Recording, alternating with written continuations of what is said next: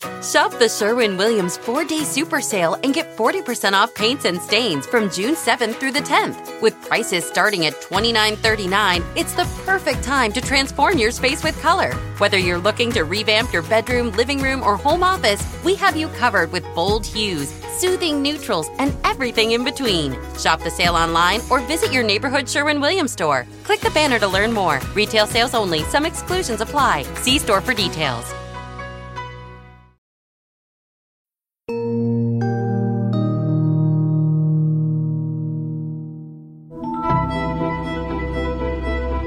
Hi, welcome back to Prosecuting Donald Trump. It's Tuesday, February 20th. I'm Andrew Weissmann, and I'm here with Mary McCord. Hi, Mary. Good morning, Andrew. Well, guess what? There's a lot to talk about. We have nothing to say. Yeah, it has been such a slow week. If this is slow, I hate to see what not slow is. That's kind of a preview of what we're about to talk about. There's so much that happened last week, and it's very much about what our lives and all of our lives are about to be in short order. So, okay, Mary, take it away. What are some of the things that happened last week that we're going to talk about? Yeah, quick roadmap for today's episode. Obviously, we're, waiting for two decisions out of the Supreme Court. One, I think, could come today, which is a decision on Trump's motion to stay the D.C. Circuit's immunity decision, basically a decision saying he does not have immunity from criminal prosecution. That's been fully briefed. We'll talk a little bit about that. So we may have breaking news in the middle of this recording. When you're ruling on a motion for a stay, which is somewhat of an emergency type rushed motion, they can put out an order anytime they want. They could have put it out on the holiday yesterday. And if you think about it, and this is, a very serious moment, there are emergency appeals in death penalty cases with some frequency that the justices will rule on, at midnight, right? And so I'm not trying to equate this motion for a stay with that type of a appeal, but the point is the Supreme Court, when it needs to rule, it rules. And then, of course, we're waiting on the substantive full decision from the court on the 14th Amendment Section 3 argument, where, the argument is that Trump should be disqualified because of having engaged in insurrection. So that could potentially come as early as Wednesday, which is a day that the court is issuing opinions. That would be really, really fast to get out an opinion. Fast. So I don't really expect it. There may be just some other opinions that come out on Wednesday. But anyway, these things are very much on our radar. But there's so much else, Andrew, that we'll talk about today. So there's the trial court. But just so everyone knows what's in Mary's head, the court in general will talk about stay petitions and cert petitions on Fridays. And so there was a real sense last week that all the papers were getting in anticipation of that Friday conference. And so I think, Mary, that's what's in the back of your head for this is the first sort of full day after that they the could conference. Be announcing, and there's some urgency. And we'll talk about why I think that. But we got to get through our opening remarks before we get to our substantive remarks. You're right. This is like the opening in a case where you're like, let me tell you what you're going to hear at the trial. And then let me tell it to you again. Yeah, exactly. So the second thing is Judge Engoron, which is the New York civil case that the Attorney General brought. He had said he was going to be issuing his decision, and he did. And there is in total, with interest that he imposed, there is an amount of about $450 million. By the way, that has been sometimes reported as only about 350, and that's because people have not been counting the interest. So it's about 450 million. Add that in. I never do math in public, but I'm going to do rough math, which is if you add 450 to about 90 in the E. Jean Carroll case, soon we're talking about real money. We are talking about some real money. Yeah, so it's about $500 million. We're going to talk about that decision and sort of what's next. And then, of course, we had Judge Merchan last week denying Trump's motions to dismiss the case that the New York DA, Alvin Bragg, had brought, the very first criminal case brought against Mr. Trump almost a year ago for a number of false business records relating to hush money payments to Stormy Daniels, which was really an effort to keep her from talking during an election and potentially hampering Mr. Trump's campaign back in 2016. Yep. So it really is an election interference case that people like to call a hush money case, but it's really about efforts to, prevent that information from getting out. So that's set to go to trial in late March. And then, of course, we'll talk a little bit about the hearings last week down in Fulton County, Georgia. involving the district attorney, Fani Willis, and a special counsel that her office had appointed, Nathan Wade, and the motions to disqualify Ms. Willis. So much to cover. Okay, Mary, I'm already tired and I'm just listening to the intro. Okay. And we already have our producer saying, you're almost out of time on the first issue. And we're like, wait a minute, we haven't started the first issue yet. Okay. So this basically, my producer probably is sitting there going, Andrew, snap a doodle. Snap-a-doodle. Yep. That's our new word around our house, too, by the way. Okay. Snap-a-doodle. No anecdotes. Get to the substance. So, Supreme Court.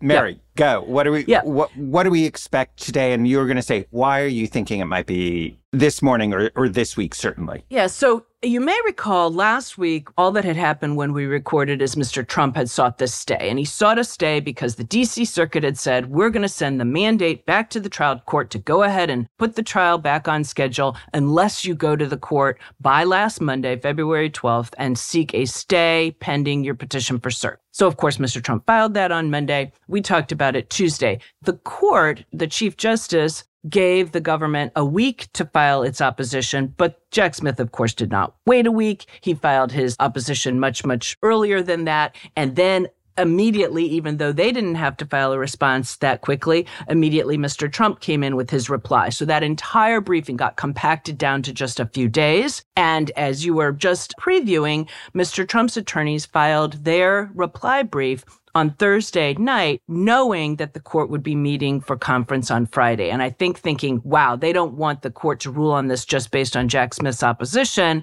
They want to get their reply in and make sure that's in front of the court. And because we know the court met on Friday, and frankly, I think the court has had ample time to figure out, does it want to take this case or not? I think it knows that based, on having already, I know the court's busy. It has other huge cases, but still, they're not oblivious to what's happening in the world. And I think they probably were well aware of, this issue as it percolated up through the district court and the DC Circuit. And, they've looked at these pleadings, and I think they probably all have an opinion about whether they want to take this case or not. So I think some of us thought they might make a decision Friday. I also thought it was possible that one or more justices might be wanting to write something. So if they decide that they're going to just grant the stay, they could also treat that motion for a stay like a petition for cert. In fact, Jack Smith specifically said in his filing, we think you can deny this, even though we told you it was very, very important back when we sought the Supreme Court to take the case even before the DC Circuit. Remember,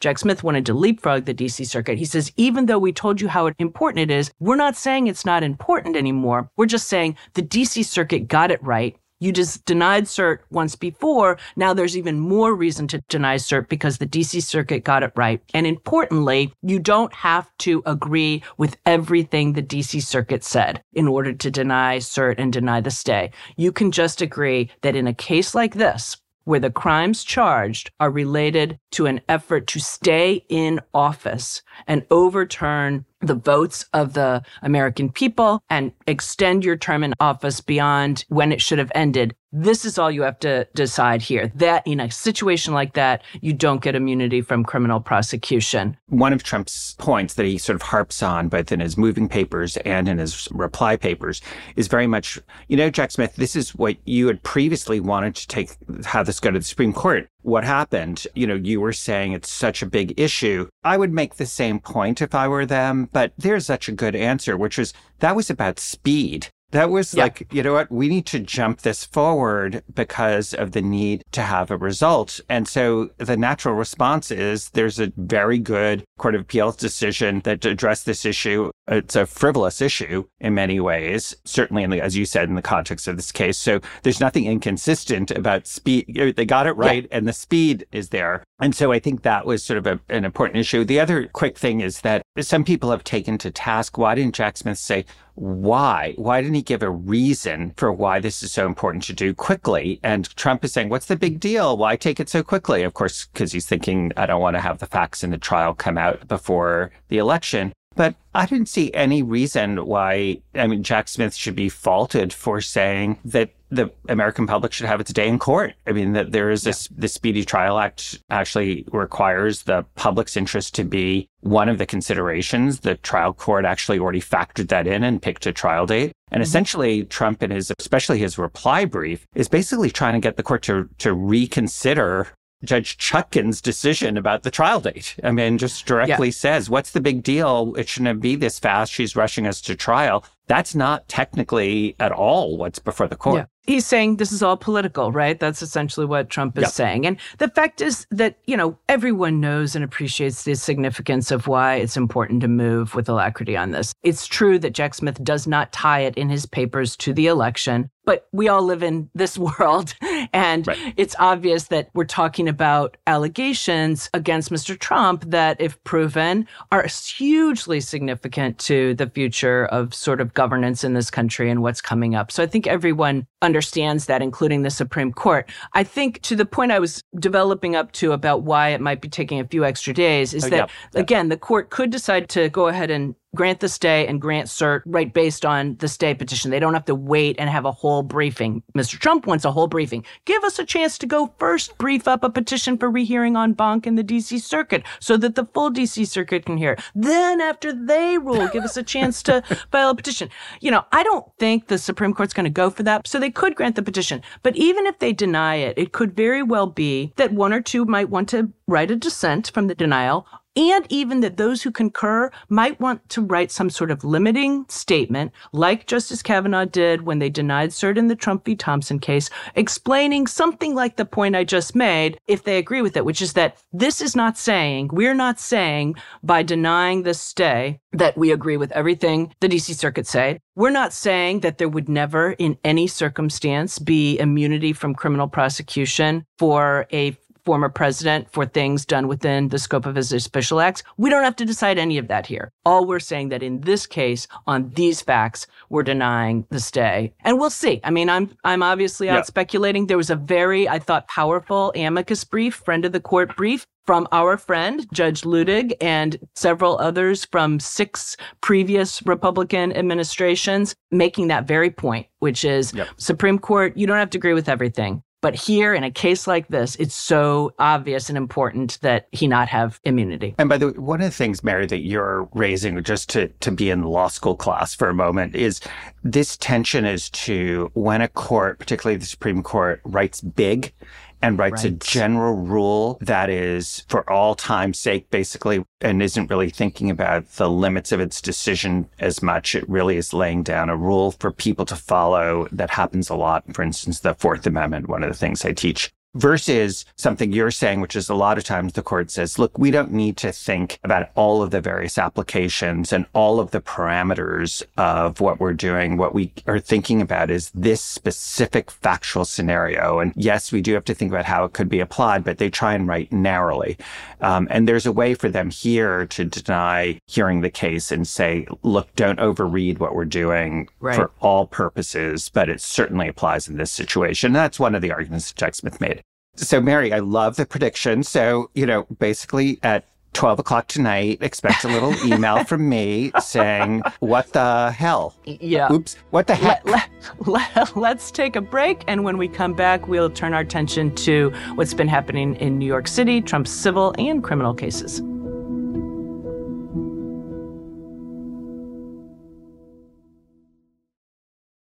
NetCredit is here to say yes to a personal loan or line of credit when other lenders say no. Apply in minutes and get a decision as soon as the same day. Loans offered by NetCredit or lending partner banks and serviced by NetCredit. Application subject to review and approval. Learn more at netcredit.com/partner. NetCredit. Credit to the people. National Outlet Shopping Day is back. Join us June 8th and 9th at Simon Premium Outlets nationwide. Score thousands of can't-miss deals from brands you love all weekend long. They've got up to 65% off every day, and the National Outlet Shopping Day deals are even better. Visit premiumoutlets.com/NOSD to find a premium outlet near you. That's premiumoutlets.com/NOSD.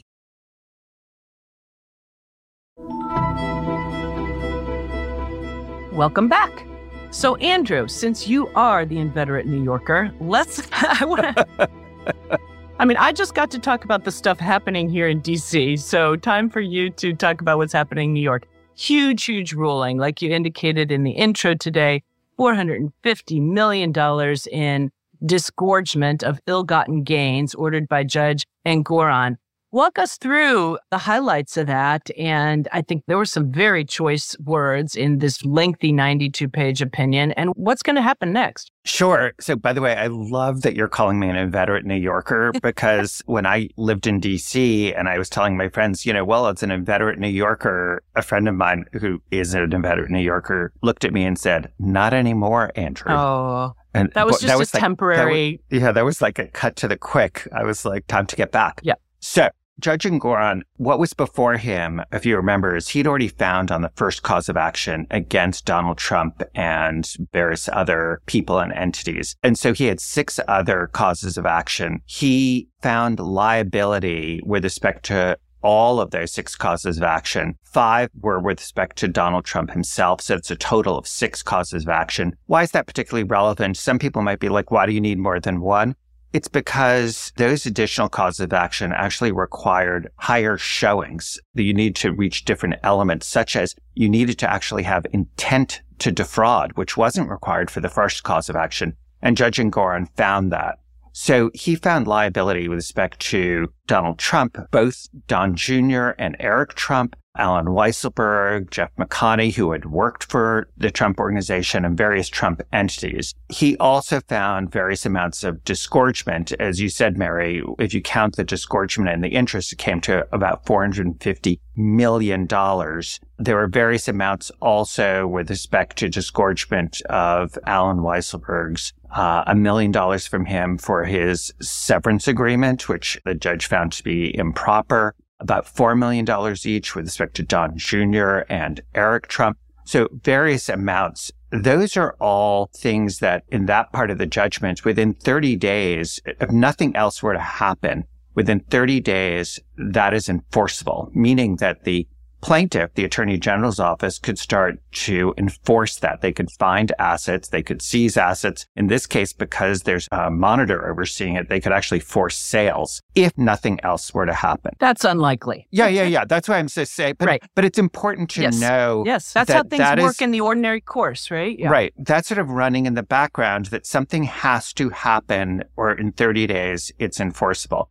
There is one aspect, though, that is an injunction that is in effect now. Immediately, right? When the decision came out, it enjoined Donald Trump in various ways. And one of the things that it said is that he's enjoined from taking out a loan, new loans, with respect to banks that are either chartered or registered in New York. And that's huge. I shouldn't just say banks. It's all financial institutions, right, which is a term that's slightly broader. That is huge because, Deutsche Bank is an example. That's like one of the few banks that was willing to do business with Donald Trump. So why am I raising that? Because that injunction is in place now. And in order to have this not go in effect, there are a number of things that Donald Trump could do. But one of the things is he either can put up all the money now while he appeals the decision. He obviously can appeal the decision. That's not an issue. But if he doesn't put up the money or a bond, it is enforceable. Right. Unless you get a court to somehow change that. So he either has to put up the money, and I'll relate this to E. Jean Carroll in a moment, that decision, or he has to find a company that puts up essentially what's called like an appeal bond. Yeah. And what that is that I find a company that says, you know what? If I pay you, this company, X million dollars, that company will put up the money for me for a fee and with collateral. But Donald Trump has probably, because of his loans and a personal guarantee, I've worked in this area, there are all sorts of restrictions when you take out a loan. You have put liens on property. You have covenants about what you can and cannot post. If you've got liens on property, you can't use it for a secondary purpose. So if you're collateral, a bank, you're going to be like, wait a second, that collateral's for me. That's not for somebody else. So I'm not willing to relinquish my lien. Also, sometimes when you get out a loan, a bank will say, I want collateral, but I also want to guarantee that you're going to keep a certain amount of cash on hand. So there are all sorts of restrictions when you take out a loan, like in a business context, like Donald Trump. And he gave a personal guarantee. So this relates to anything he can do. So it's not clear to me that he will either be able to put up the money or be able to find enough collateral in a company that's willing to put up this bond. And so the other choice is finding a third party who is willing to do this for him. And there's nothing that prevents a third party, friends, family, foreign friends, Elon Musk friends. Exactly. So the issue there is if it is a third party, somebody who is running for president and then could be president could be enormously beholden to that person. I mean, to the tune of, we could literally be saying hundreds of millions of dollars. Yes. And we could be saying, hey, Mary, I can give you 500 million reasons why Donald Trump is going to be favorable to my company, my country, right? Exactly. Yeah. Exactly. So if you're MBS or Saudi Arabia or some Russian oligarch or Elon Musk, you might be thinking, hey. Yep, that's right. Time for me to swoop in and be the savior. So that, I think, really tells people really clearly sort of like the financial aspect of what he's got to do to appeal. But I want to come back to the injunctive relief. So injunctive relief is a permanent court order, right, preventing somebody from doing something. And you already talked here about what Trump's being prevented from doing. Or sometimes it's telling them they have to do something, right? So it's equitable. It's not usually about money. It's about like stopping behavior or requiring certain behavior. And to do that, a court has to find that you're likely to continue to do this bad thing. And it wasn't just this thing you did in the past and it's never going to happen again, but you're likely to continue to do it. And that's why they have to issue an injunction. Right. And I think some of the most impactful language in Judge Engoron's opinion is when he is talking about why he's issuing injunctive relief. And he talks about a number of things, including the Trump organization and Donald Trump's history has been so replete that there's no reason to think they're going to stop inflating assets now. But another is when he has a couple of paragraphs on refusal to admit error. And I think this was just really so powerful. He talks about how Trump and the other defendants, their complete lack of contrition and remorse borders on pathological. They're only accused of inflating asset values to make more money. The documents prove this over and over again. This is a venial sin, not a mortal sin. Defendants did not commit murder or arson. They did not rob a bank at gunpoint. Donald Trump is not Bernie Madoff, yet defendants are incapable of admitting the error of their ways. Instead, they adopt a see no evil, hear no evil, speak no evil posture that the evidence belies. And that's so interesting to me because he's actually saying this is not the crime of the century. It's very significant to the financial markets and to New York. And so I'm entering a big judgment because you did reap the benefits of your fraud and your falsity. But like, come on, guys, why did you have to come in here and essentially lie? Because you did it. And this is why I have to enjoin you, because you still won't admit you did anything wrong. So I have every reason to believe you're going to keep doing it. Yeah, so I couldn't agree more that was sort of striking to me because he does bar Donald Trump for 3 years from essentially running a company in New York. Why? Because of exactly what you said, which is that he couldn't be trusted to do that. In addition, when he can run a company, it's required to have not one, but 2 oversight personnel. So essentially a compliance monitor and an independent monitor to babysit him. And if you step back even further to what does this mean, you have a judge after a full hearing, after actually hearing from Donald Trump, hearing from all of his witnesses, direct and cross-examination, putting in all of the evidence saying, you cannot be trusted to run a company in New York for 3 years. And even after that, you cannot be trusted to do it on your own without oversight. This is the man who is asking the public to run our country for 4 years. That's right. To elect him to run our country. Yep. So the contrast between a judge saying the rule of law, where facts and law matter, saying you cannot be trusted to run a company in New York, wants to yet be the leader of the free world, run a country for 4 years. I mean, the enormous discrepancy between what is happening in the courts and what is happening in the court of public opinion. Yeah, absolutely. So should we take another break? Yes, and then we'll quickly talk about the criminal case in New York before moving on to Georgia. Love it.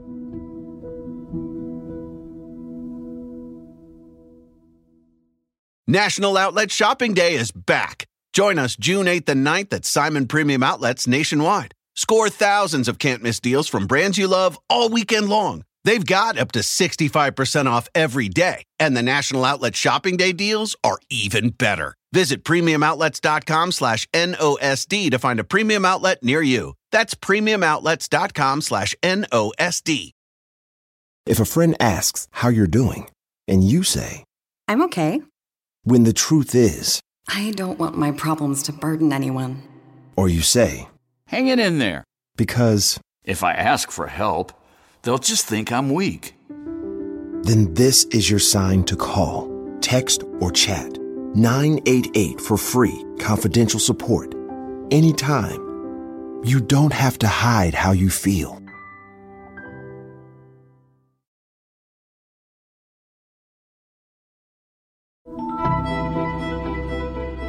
Welcome back. As promised, quick hit on the other big thing that happened last week in New York. Remembering almost a year ago, the very first criminal indictment against Donald Trump was brought by the district attorney in Manhattan, Alvin Bragg. And for all these many months, it's not like nothing's been going on, but it's been kind of quiet in terms of public hearings and filings that we've spoken a lot about. But folks may remember that the trial date that had been set in that case was March 25th. Then there had been some discussions when Judge Tanya Chutkan in D.C., who's presiding over the January 6th related case, set her trial for March 4th and told people she had talked with Judge Merchan, and DA Alvin Bragg had also come out and said, look, my case could yield if this other case goes forward in early March. Well, obviously, that other case is not going forward in early March. That would be less than 2 weeks from now. So Judge Merchan had a hearing.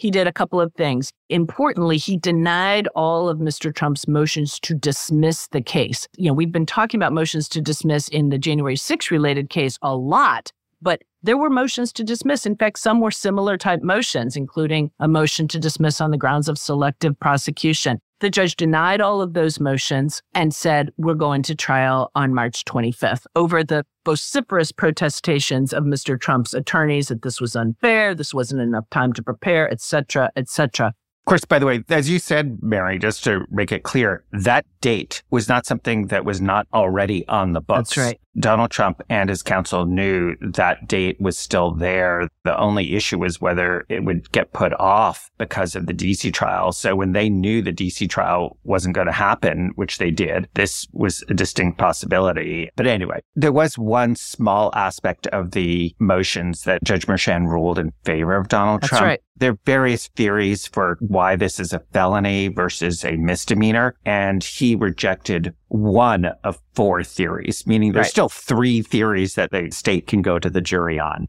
But one of them related to Karen McDougal, he said was not sufficiently presented to the grand jury. It shouldn't make a big difference. And we can get into the details of that when we really dig into the trial. But just to be clear on what you're talking about here, for this falsification of business records to become a felony means you have to be doing it with the purpose of either committing another crime or concealing a crime. So that's where we have various theories of what he's trying to conceal. Election, campaign contribution limits, or tax laws, or other things like that. Obviously, if and when this gets ready to kick off trial next month, we will deeply dive into that. Last thing I'll say about Judge Merchan is that in this written opinion, denying the motions to dismiss and making the ruling you just explained, Andrew, he does express how important this case is. I mean, I think people sometimes just say, oh, that hush money case. And he says, while it is true that the charges involve the lowest level felony and no one suffered physical harm, it can hardly be said that the allegations are not severe. The people claim that the defendant paid an individual $130,000 to conceal a sexual encounter in an effort to influence the 2016 presidential election and then falsified 34 business records to cover up the payoff. In this court's view, those are serious allegations.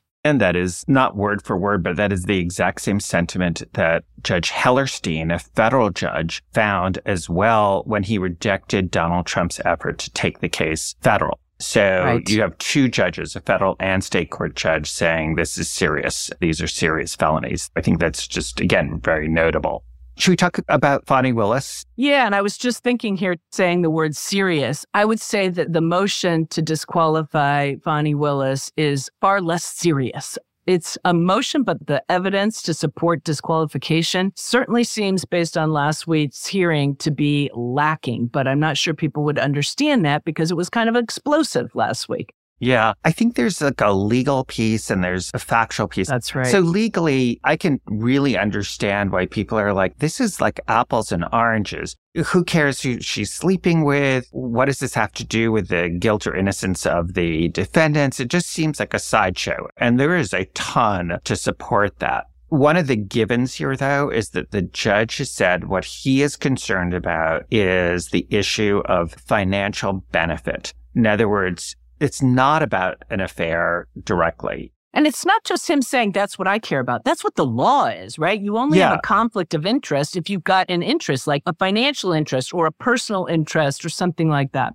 Yeah, of course, the financial interest isn't really in whether there's conviction or not. It's like the allegation seems so strange, which is that because Fani Willis was having a personal relationship with a special counsel, somebody hired from outside the office to come in, so there's a contract. Whether she had a relationship before that or after that is somewhat irrelevant. It's just a question of, were they going Dutch? Yeah. When they were out spending money, was he using money he got from her office to enrich her and for her benefit? And of course, he's not destitute beforehand. And so there's no sort of and neither is she. Right. So this isn't like he's using the money that he got from the contract as the only thing he's ever earned in his life. And the idea that this is being done for some, like if you had to look at intent, there's no way in God's green earth that she's doing it for that reason or he's thinking that. I mean, it just seems so preposterous. And also the amounts are so trivial when you think about Harlan Crow. And like, it's impossible not to think about Harlan Crow and like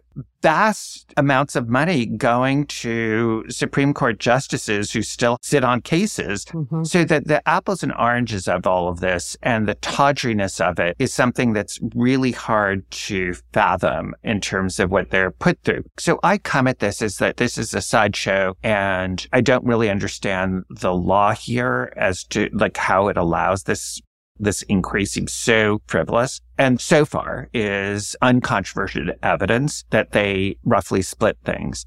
I do think that areas that I would keep an open eye for sort of whether defense can actually prove it is whether there is more evidence about when their relationship started, because there is a conflict of witnesses. You have Fani Willis and Mr. Wade saying it started after Mr. Wade was hired. You have a witness who they've said is disgruntled, which doesn't, by the way, mean that she's telling the truth or lying, but she may have a motive. But you can also be disgruntled and tell the truth. That's right. But she says it happened before. And the issue is whether there's more to that. There is apparently text messages by Mr. Wade's friend and lawyer, but those, according to the defense, they think may undermine the issue of when the relationship started. Again, a bit of a sideshow because maybe it would now show that somebody was less than candid in court, but it's really not all that relevant to the issue of the financial component, which is what the judge said he's really concerned about. There was one question put to Fani Willis that I'm going to be interested to see whether the defense has more evidence, which is she said, I basically did the true up of making things even with cash. Right. And the issue isn't so much that she had cash on hand. Her father said that she had kept cash. There's no contrary evidence. There's no reason to disbelieve that. But she said, I didn't use Venmo or Cash App because I wasn't sure whether he had it. And so I'm going to be keeping an eye out for whether, because the defense seems to have access to his divorce filings, again, very tawdry that they do, but whether they can sort of show that he used a Cash App. Big picture, though, I don't think this is going anywhere unless facts really change. This seems like a really, I won't say frivolous, but it should be denied. Yeah, there could end up, the part you were just getting at about when this relationship started, again, the relevance here is if they had a relationship, personal, intimate, romantic relationship before she hired him, the theory would be that means you purposefully hired him so that you could pay him, so that then he could use that money for you guys to go on fancy trips to Belize and Aruba and Napa Valley, etc. And you would benefit yourself from that. If you just play out what that means, that's a lot to have to go through to take a couple of trips. Totally. And it has nothing to do with the guilt or innocence of the 19 people, 4 of whom have already pleaded guilty in the RICO election interference case that she brought. But if it were to be determined that she or Nathan Wade lied on the stand about when that relationship started, that would be very harmful to them as attorneys, with their bar in Georgia and their future as attorneys and their ability to continue to practice. So, it again has nothing to do with the criminal charges here. And Fani Willis, I think, pretty rightly said, I'm not the one on trial here. It's the 19 people who were charged with crimes that are going to be on trial. Again, 4 have already pleaded guilty. But there are things that, as you say, as a factual matter, could be significant. They just don't really have to do with guilt or innocence. Obviously, if the court were to find that there was this financial conflict, that she purposefully picked Mr. Wade in order to reap financial benefits, that might support disqualification. But that's where the judge right now seems to be thinking, I'm still not here. He said it a few times. That's what I'm focused on. Where's the financial conflict? Bring me that evidence. And that's where it seems like they're lacking. So I think the thing now, they're going to argue about whether Mr. Bradley, this is Mr. Wade's former partner at his law firm who became his divorce attorney, whether he actually can testify or whether that attorney-client privilege prevents him from testifying. And then after that, I guess Judge McAfee will issue a ruling. So we're right now on hold, I think. Yeah. And just quickly, the attorney-client privilege issue is a little complicated because this is a friend who was also Mr. Wade's divorce lawyer. So information he might have through Mr. Wade about who he was or was not sleeping with and when would be the kind of thing that a divorce lawyer would be interested in terms of representing him. And so that kind of information would be covered by the attorney-client privilege if it was said in the context of seeking legal advice and representing him. On the other hand, if Mr. Bradley was saying it because he observed Ms. Willis and Mr. Wade together in a way where he could draw a conclusion as to whether they were having a relationship, that would not be attorney-client privilege. So this is an issue where a judge can see things and hear things, sort of off camera and then can make a decision. It's a little odd here because, of course, that judge is also going to be the decider of the facts. So he's going to be exposed to it, but presumably he then makes a decision about the evidence in the record that is admissible. So keep an eye out for what he does there. But I have trouble with the law here. I have trouble with the standard. I think it just seems so irrelevant to the criminal case. Right. Yeah. And whether there are other consequences. I actually don't think the record's terribly good for the defense, even not for other consequences as of now. So, I can understand why people are sort of like this. It seems like a sideshow. Having said that, Mary, there's so much that we're going to keep our eye on. Absolutely. Because there really are, I can't really even say there are 3 balls in the air. There's just a ton there's so much of legal proceedings. I have a feeling we may be getting that decision any moment from the Supreme Court that you were starting us off with. So I'll talk to you very, very, very soon, hopefully. Yep, you bet.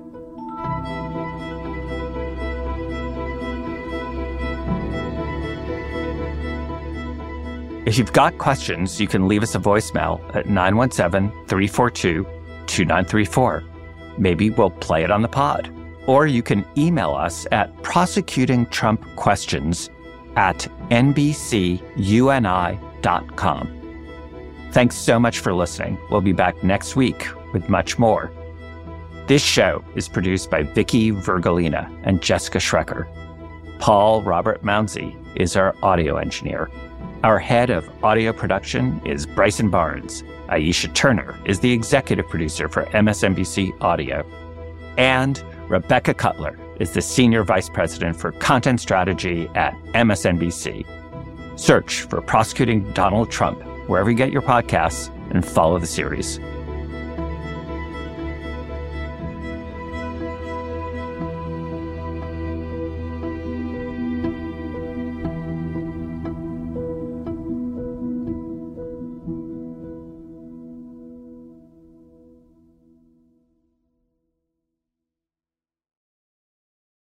National Outlet Shopping Day is back. Join us June 8th and 9th at Simon Premium Outlets nationwide. Score thousands of can't-miss deals from brands you love all weekend long. They've got up to 65% off every day, and the National Outlet Shopping Day deals are even better. Visit premiumoutlets.com/NOSD to find a premium outlet near you. That's premiumoutlets.com/NOSD.